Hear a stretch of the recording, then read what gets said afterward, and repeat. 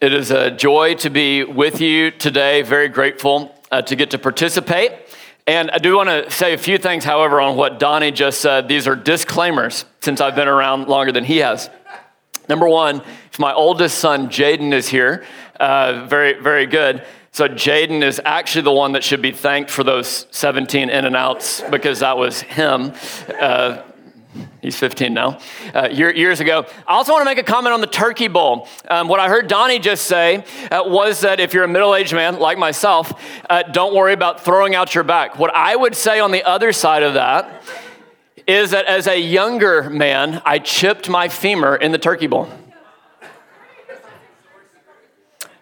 No, listen to Chrissy wants to encourage you to do it. I'm encouraging you to perhaps be a bystander.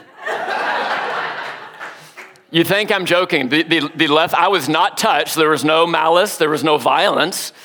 But just unfortunate. I still do not have a left quadricep muscle over here because of the chipping of the femur. And it's a true story, x-rays to verify.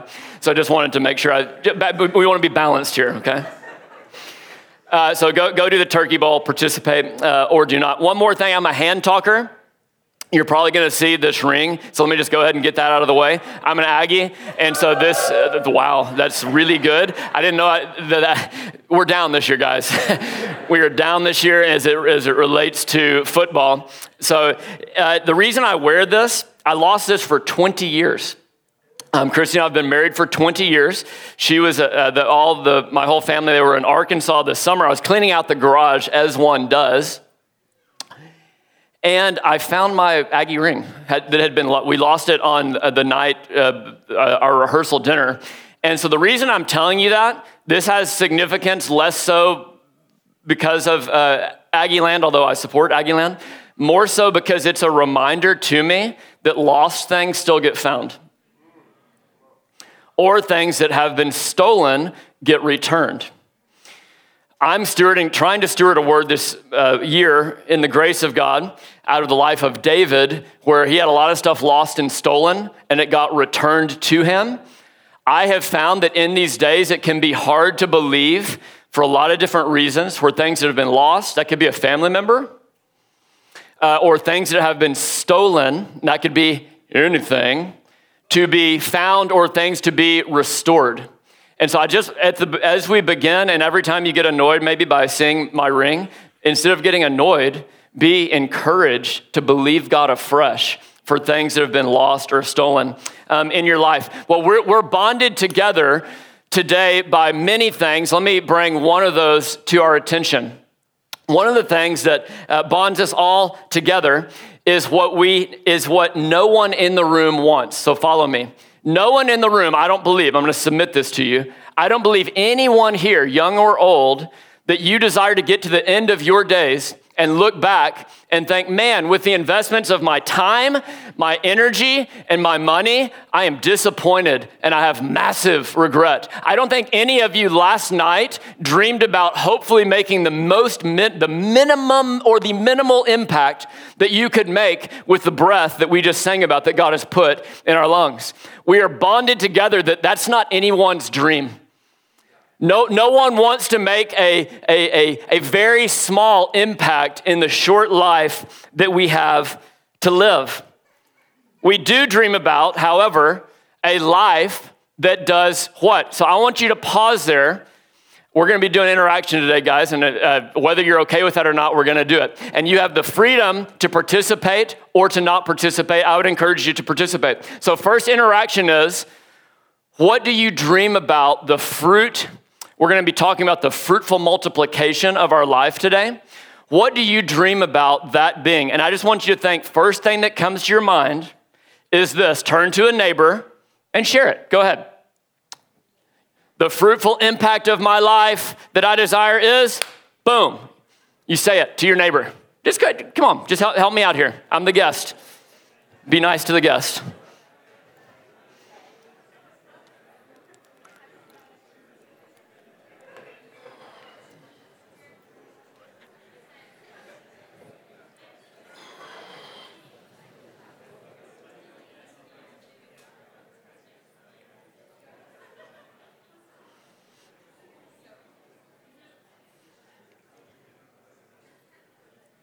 All right. However you answered that question, I hope that you will think about that question, because we generally just get in the flow and we keep doing life.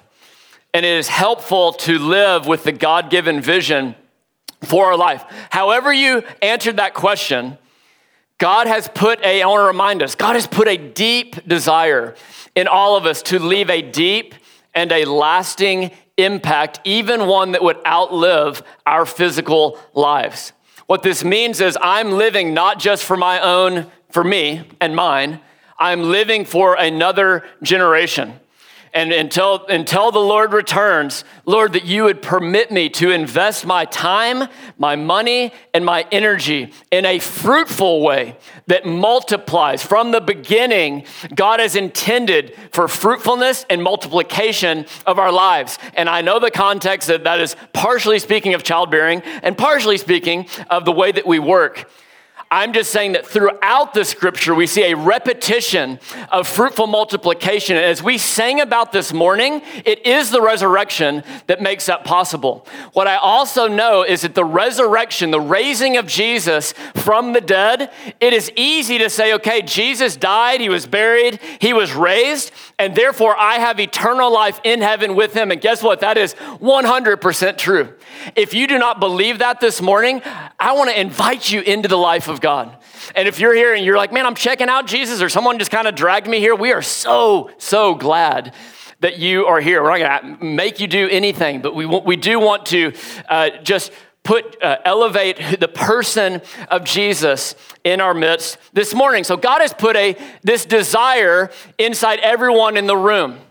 He has also put a process for us to leave a deep and a lasting, multiplied, fruitful impact. And it's going to be our key passage. I know that we're in John 20 as a community as we're walking through the Gospel of John, but I'm going John 12. Again, I'm the guest. I'm submitted to our local leaders here. So I'm doing resurrection. I'm just doing it in a broader context. Praise God. So John 12, verse 24, Jesus speaking. Here's the process. Truly, truly, I say to you, unless a grain of wheat falls into the earth and dies, it remains alone. But if it dies, it bears much fruit. So this is the process of life, of fruitful multiplication that God has put in the earth. It's going to go through the process that we see in Jesus's life, if we can bring up that slide. So what we're going to talk about today is incarnation, crucifixion, burial, and resurrection. Praise God. Right there. Now, I'm going to explain them briefly, and they're going to walk through them. What I want you to do is not just interact with them intellectually. I want you to think about your own life. I want you to think about the life of your community, the life of your family, and what season you may be in relative to this process. So Jesus, story of Jesus, life of Jesus, he is God, fully man. He exists eternally. And then at the opening of John chapter 1, says that he became flesh, or that's what we mean, he was incarnated. And he dwelt among a community. So all of us, if we want to leave a multiplied impact of fruitfulness in our lives, God puts us among a people. Now that is awesome, and it is fraught with some dangers. Because the thing about the incarnation is it requires a surrender to a lifestyle of vulnerability. And you should just say both and also It's because it's both, okay? And it is incorrect to say it's just one or it's just the other. It is 100% both all the time, baby. And so Jesus, fully God, fully man, he submits to the Father.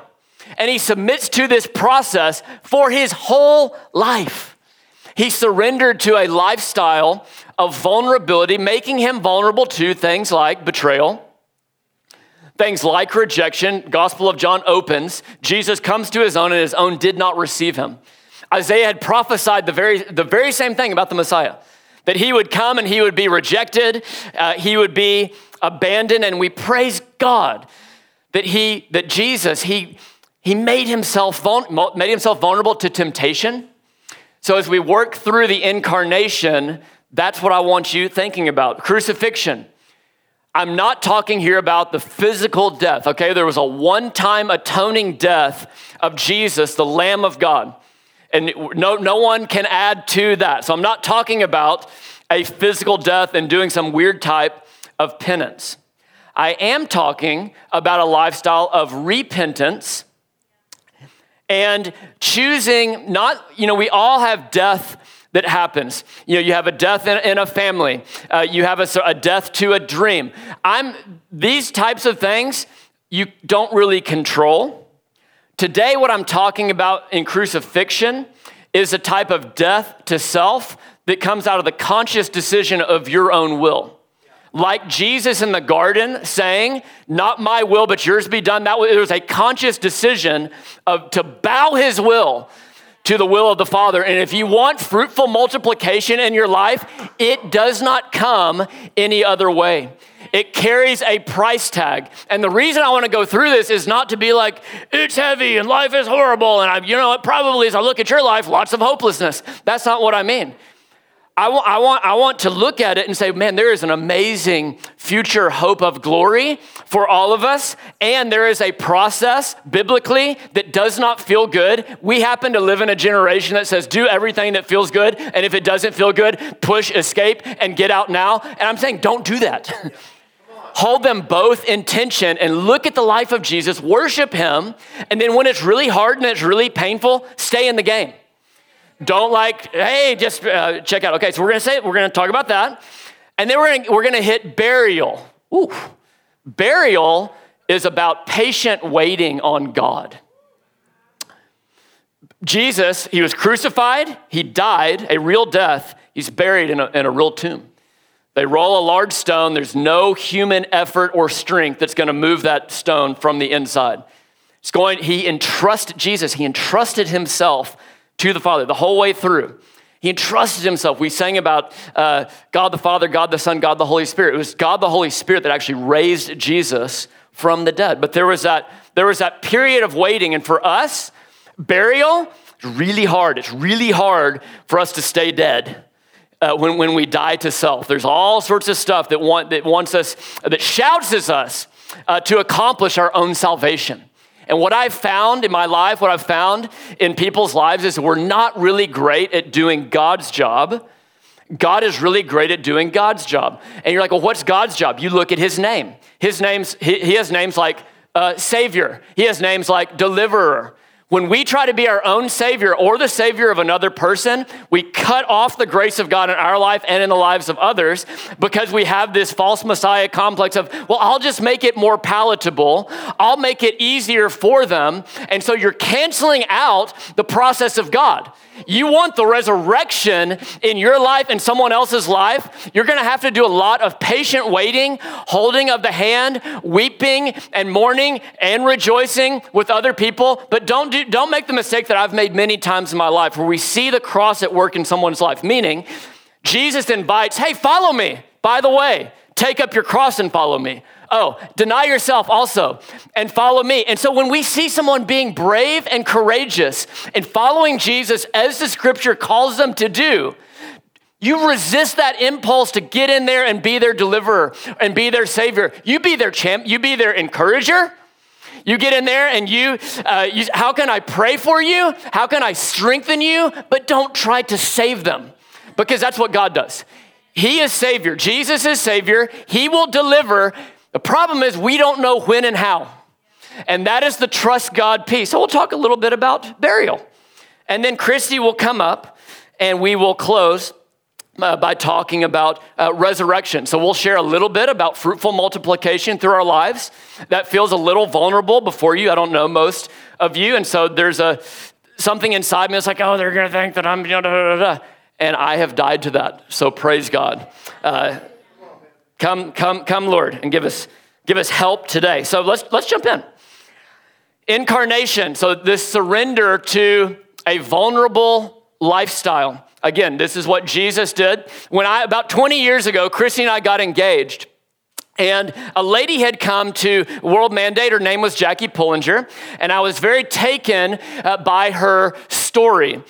So much so that when I finished A&M, I wrote her a handwritten letter and said, I do not know anything that you're talking about, but I very much want to come and live in your home. So she continues to work in Hong Kong among heroin addicts. And so they let me come. So here I go over, they call these things new boy homes. And what I knew of her story is that she had a commitment to the incarnation. She had a commitment to living vulnerably among a community that did not want her. When she got there as a young 20-year-old, she was a music teacher. She went to arguably one of the hardest places at that time in the world. It was called the Walled City.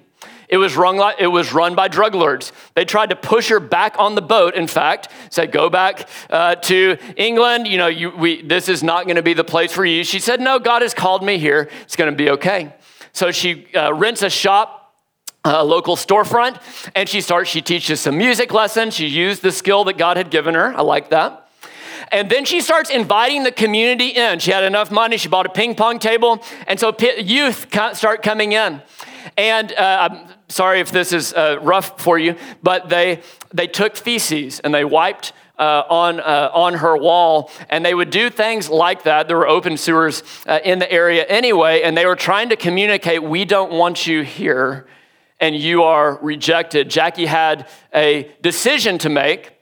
Do I receive that rejection and peace out and go back home? And she had to really grapple with God. Think about this. I'm a young 20-year-old single woman by myself in the walled city. This is not easy at all, and they don't want me here, and they're communicating that in different ways. Well, the fruit of her life ends up being massive, fruitful multiplication. So much so that walled city was torn down, and that place is now called a city of light. How does that happen? That's resurrection power at work. But it happened through one person having a commitment, in this case, to a vulnerable lifestyle amongst a people. I wonder what God might do in and through your life if whatever community that God calls you to serve rejects you on the front end, like they did with Jackie. Is that a sign from God? Or is that part of the process of God and how he works in communities? My argument from the scripture is that there's something that is at work in us when we experience that type of rejection, to where we have to cling to God, and then we come again, and we come again, and it develops humility and meekness and lowliness of heart, like we see in the person of Jesus. And that walled city did not become the city of light overnight. In fact, it took decades. It wasn't just Jackie, it was an army of people that were surrendered to this vulnerable lifestyle of the incarnation. That's one story in the earth. If we study church history, that's what we see. Men and women who are choosing a life. That's why I'm calling it a lifestyle, and a surrender to that lifestyle, because I know how we are and I know how I am. We hear something like, well, I'm going to go out and I'll do that today, and I'm going to be vulnerable today, but I'm going to put an entitled demand, on God, that if it doesn't happen by the end of the week, then we're going to move on down the road. And I'm saying that's ridiculous. That's like being, a spoiled brat. And I have that tendency probably more than anyone else in the room. So I'm primarily preaching to myself. Lord, give us mercy. Give us mercy to not put on the attitude of our culture, but to actually look to the person of Jesus. So let's be strengthened in that place. In our life groups, let's strengthen one another to continue to live vulnerably, even amidst rejection, betrayal, temptation. Like this is the real deal. Let's not whitewash it. Rejection is painful. I hate it. Betrayal, super painful, especially I'm told for Enneagram 8. Is that right? Okay, good. Let the reader understand.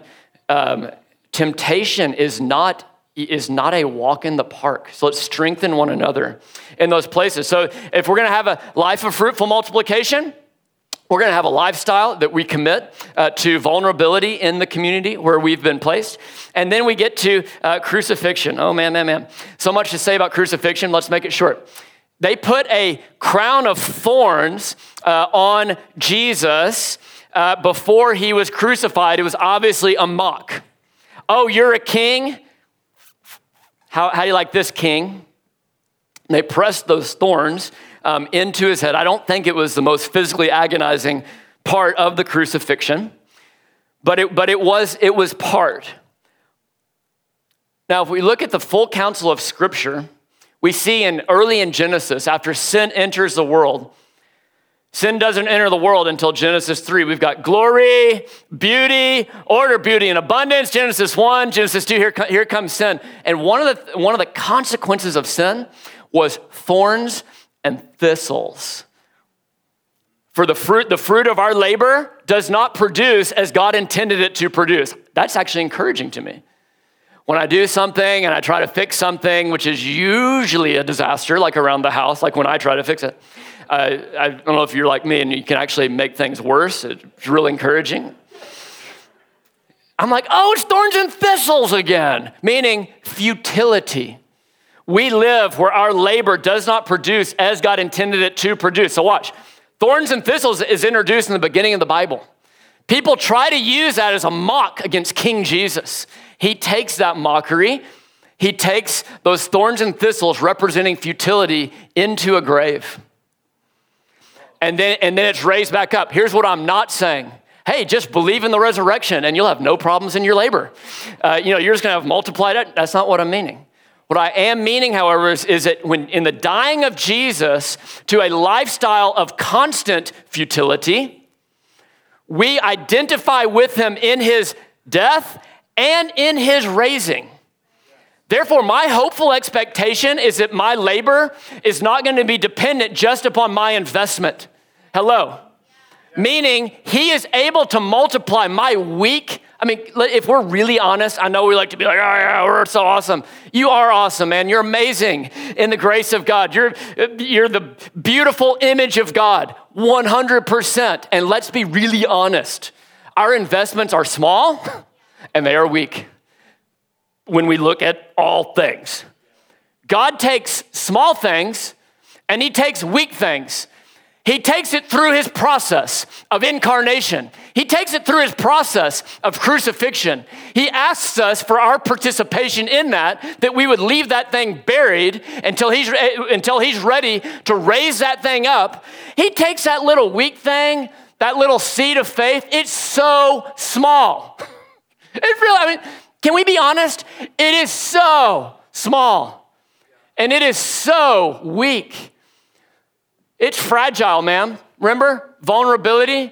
God is so powerful that he is able to take that super small and super weak seed of faith that's gonna die, and he's able to raise that thing up. He's able to multiply that thing out. He's able to take those little fish and loaves and feed a multitude of people.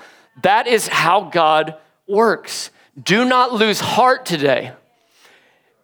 If you feel like my thing is like the smallest in the room, it may be. It is the glory of God to take these little small, weak, Donnie was saying earlier, intercession. You might feel really weak as a person of prayer. Join the human family. That's all of us. And he takes our weak little words, he delights in them as a father. He has fatherly delight. It's like, man, I hear people saying, be in community, and I'm trying to make a disciple, and they don't show up. Welcome to the human family. People are trying to follow Jesus. And I'm trying to teach them how to do something, and they're doing the opposite. That's going to happen too.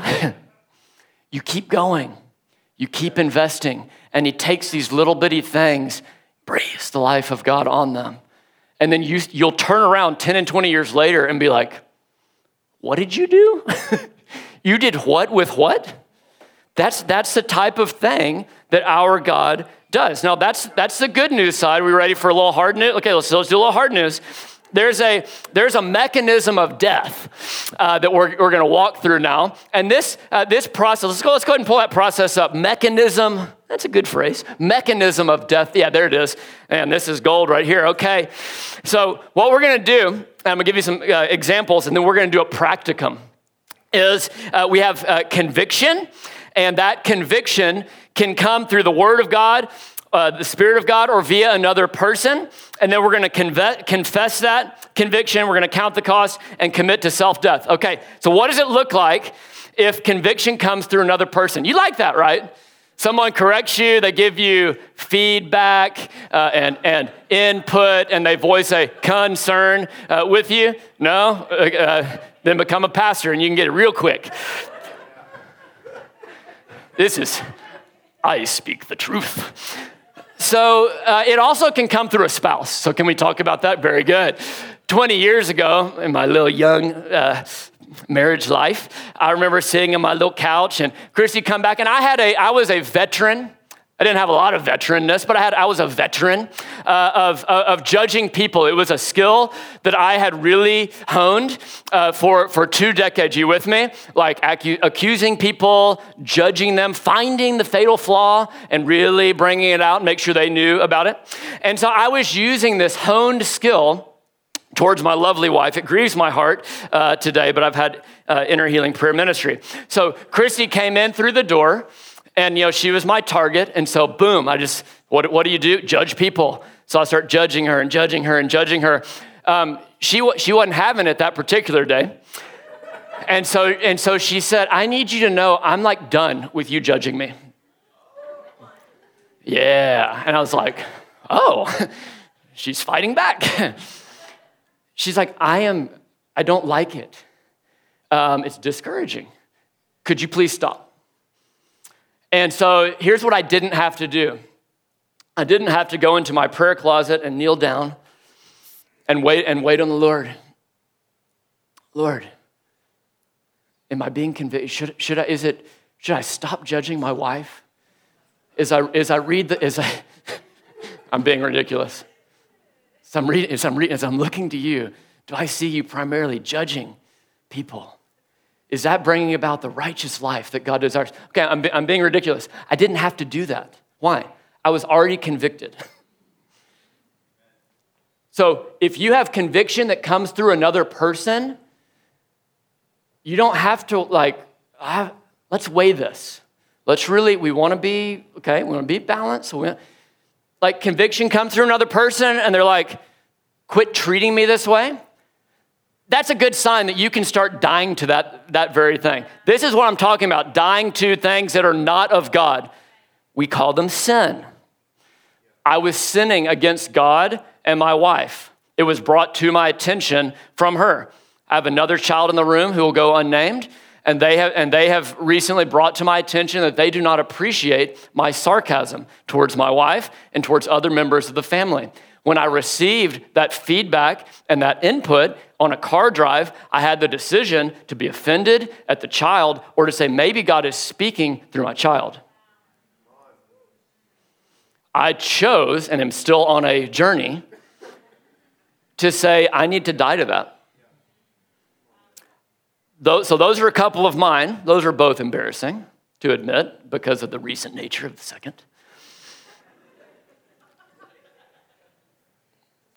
Yours might be different. I'm going to give you one more if we can pull up the Romans 8, and I'm going to just walk you through and how this conviction unto death can come through another person, a spouse, a child, a friend.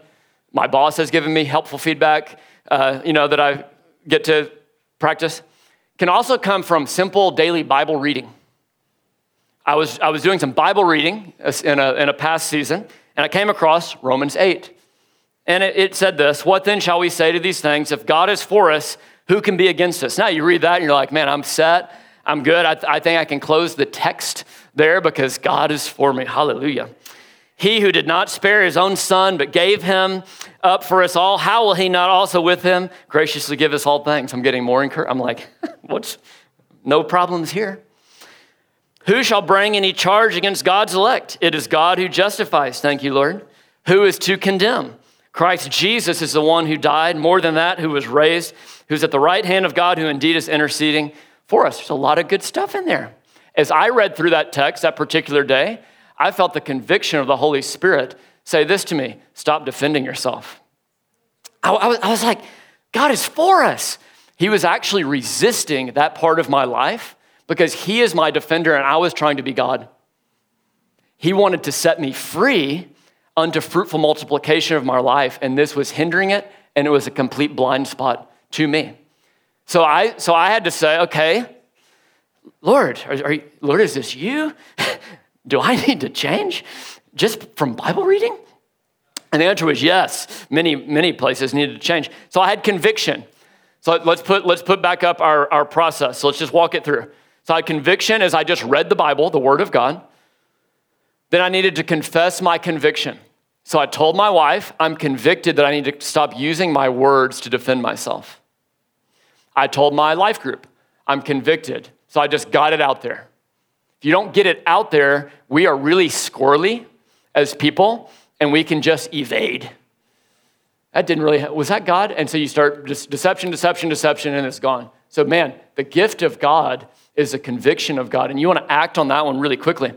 So, but you want to do it by counting the cost with community and confessing concerns. And so I said, I am concerned that I've taken so much false comfort in defending myself with my words that I'm not going to know how to live. I was completely addicted to it. So I had to count the cost. What am I going to lose? Now, there's a lot to gain, but what am I going to, I need to count the cost, is what Jesus said to do. And then I needed to commit to this self-death with community. Why? Because I knew that a test would come. Listen to me. If you commit to death of the self, God is so good and so faithful, he will allow you to be tested. And probably so far in my life, one of the tests of my life was around this very thing. I'm not going to tell you the full story, but it was a high pressure situation where there was an accusation coming from a person sitting right in front of me, and I had the evidence to refute the claim that was being made, and all it needed was a turning of the computer to show the email. And my impulse was to defend self. So impulsively, I could feel a movement towards that because of the goodness of the Holy Spirit. He was like, don't do it. And it's like, if I don't do it, I'm going to look bad. If I don't do it, there's going to be an untruth coming directly at me. He said, don't do it. I'm like, and something literally broke in me. And I start weeping, which is not common at that time, weeping. And I can't defend myself. And so the person is just staring at me, who now came in with accusation, and I guarantee is now like, this guy is pathetic. Like, I knew he was weak, but not that weak. But something very real broke on the inside. And I had no words. I could not stop. Talk about embarrassing. It's like, what's that? Just cry it out. I'm sure he was like, got to get to a conclusion here.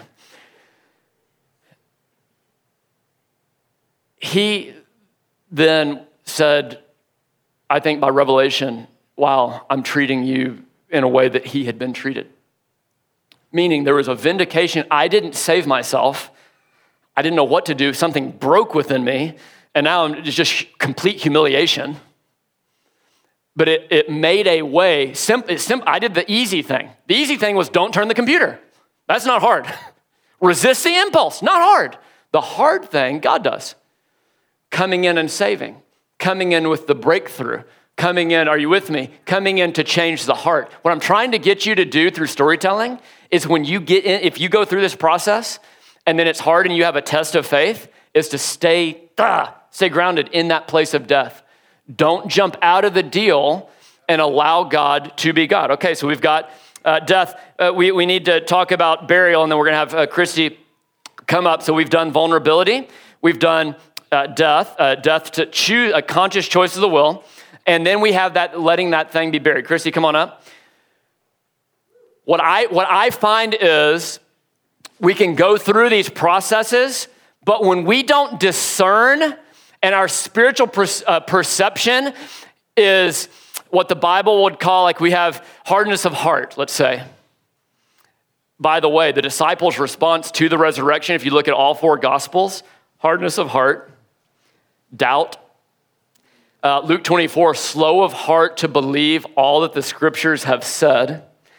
So when you hear, if you encounter the resurrection, and as Donnie said earlier, you're encountering Jesus and you're slow of heart to believe, or you have doubt in your heart, or you have hardness of heart, that's normal. I love that about the scripture. Like I'm not saying stay there. I'm saying it's okay if you are there, and then trust God to bring transformation of the heart. Christy and I have found that you go through these processes, that burial may be one of the harder places to be because we have hardness of heart and we're not spiritually perceiving what God is doing when we do not observe things that we can touch, see, feel, taste, blah, blah, blah. Hello? It's called patient waiting, and we live in the opposite of that type of culture. Man, I celebrate. If you're patiently waiting on God in a burial season, I just cheer you. I champion you on. Like, stay in that deal. In the process, keep looking to God. Don't look to self. Don't look I'm just confessing you as Lord. I'm confessing you as good Father. I'm confessing you as King. I'm confessing that your ways are higher than my own. I do not need to know how, Lord, but I am trusting that you are like still for me in the place of my, I don't know what's happening, in that place of burial, that you are still with me. And you're the God of the resurrection. And whether I experience that resurrection now in my life, or if I die in faith, like people in Hebrews 11, and that what I'm doing is going to accomplish something for future generations, I'm going to stay in that buried stage. Christy, help me so I don't just keep crying.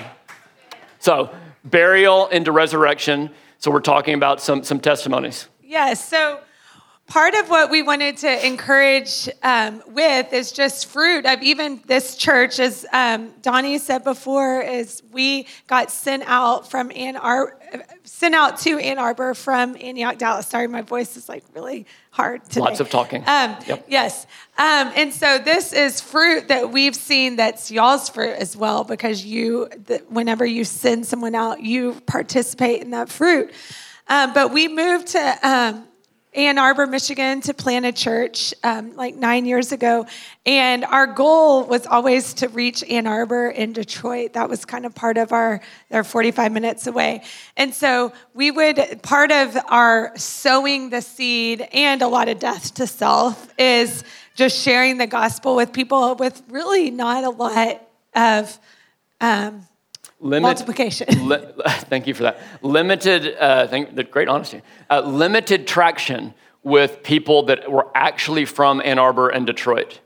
Not for lack of human effort. There was just a lot of sowing in those days and not a lot of reaping. And so it's cool because now last year, we handed off the church to Michiganders. That's what they're called if you're in Michigan. Michiganders. Some local Michiganders, which was actually always our goal, to have them be the ones that lead the church. And so for the one church in Ann Arbor, they just are starting to see the fruit of, like, they baptized a local Ann Arbor person. So they baptized a person from actual Ann Arbor. That lives and works in the city. They are an Ann Arbor person.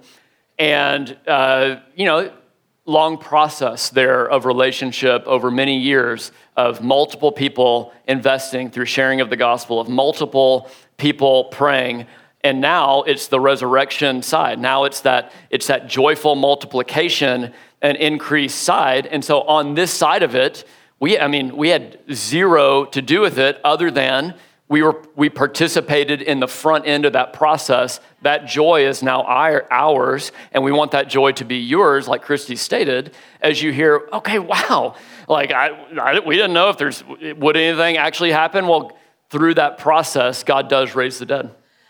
And I think the other thing I want to say too about the death part is that something that will shortchange your process when you're in that season of, what did you call it? Maybe crucifixion? Yeah, the crucifixion. Burial? The burial part is comparison, because I remember when we, multiple times in my life, it's like I have wanted to see the immediate fruit. I mean, I think that's normal human nature, is we're wanting to see what we're doing is fruitful. And I remember in that season of burial, especially when we were up in Michigan, of thinking like, why? I see these other churches and they have all these numbers so quickly and all this fruit. Like, what's wrong with us? And I think that's another way that the enemy can steal the seed that is planted, because he's trying to get you to look at other people. And so I think part of the process is staying focused on what he's called you to and being okay in the waiting and not looking to the right or to the left. So Amen. I think that's what I wanted to say too. That's great. So we're almost finished. I'm about to invite the band back up. So we planted in Ann Arbor, and also had a vision for Detroit, but had limited traction, not because there wasn't effort and trying. It's just there was limited traction, and so we have 3 churches in Michigan. We meaning all of us. We have 3 churches in Michigan. They're all fairly small churches, but like I said earlier, small and weak does not mean not real. Yeah. Small, they're different. I'm very acquainted with the different weaknesses in the different churches, but I also know that that it's real. And so I'm like, praise God. What might God do with a small, weak investment? I mean, come on, guys. The encouragement. Every person in the room can make a small and a weak investment in a real way and trust God. So we had the last thing we'll say is that we had a family that lived with us our last year in Michigan, and they are now leading on the urban Detroit side. Another family that the guy lived with us, and Chrissy invested in the wife. They have gone with that team, and they're in that early phase of laying down their lives, of trying to get involved with people's lives, to love them and serve them.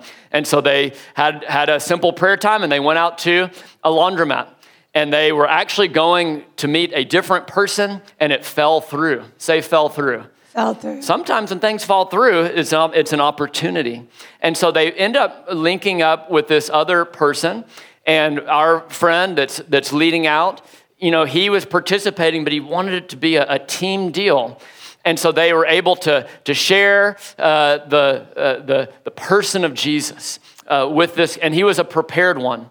God had prepared him to respond to the gospel. He was able to pray, to receive Jesus in that moment, to be filled with the Holy Spirit, and to maintain connection with our friends. Now, we had, again, zero to do with that other than a front-end investment walking through some of these same processes with our friends. The encouragement there is, don't give up as you invest in cities, as you invest in different people, because there's and I'll put you on the spot. I'll have Chrissy share in closing as the band, if y'all want to come on back up, the backside of our honeymoon verse. Yeah, I'm sure I shared it here every time. We should. It bears sharing every time. Galatians 6. Jordan had us memorize a verse on our honeymoon. I'm sure all of y'all did that. Horrible. As well. Pain upon pain. And it's God cannot be mocked. A man reaps what you sow. If you sow to the flesh, you reap destruction. But if you sow to the Spirit, you reap eternal life. So do not grow weary in doing good, for at the proper time, you will reap a harvest if you don't give up. And that's the case in this whole thing, is you can't give up, because you will. I mean, it's a promise from God. You're going to reap a harvest. And I think what I love about what Jordan is sharing too is that's kingdom mindset. The win is for everyone. Like, it's not about multiplication for our own self, but it's like that the salvation is for us all. That's all our win. So when we look past this like small-mindedness of like me multiplying my life, like, no, it's for us all. We all want to multiply our lives so that we can all rejoice in what God's doing in our lives. Amen. So let's stand and invite. If you normally pray for folks, come on up. life group leaders, staff, etc. And the thing I want to do what Christy just prayed. If you need, hey, I'm in one of those places, just bless me, like strengthen me. Let's transition with that prayer. I'm just going to pray that Ephesians 3 prayer for strength on the inside as we close our time together. Father, thank you for the gift of Jesus. Thank you for the gift of the resurrection. Thank you for the gift of the Word of God. Thank you for the gift of all of these different phases and seasons of our lives. Now, would you help us in these closing moments, not harden our heart, not be distracted, but on whatever you yourself are wanting to do in our heart in these moments, recognizing that fruitful multiplication is possible in the grace of God. I'm asking that Ephesians 3 prayer, just a strengthening by your Spirit with power in the inner man, that Christ would dwell in our hearts through faith, that everyone in the room, that we would be rooted and grounded in love, that together we would grasp the dimensions of your love, and that we would be filled up to all the fullness of God in Jesus' name. Any place of strengthening that you are needing this morning or desiring, I'm just going to invite you to come forward now.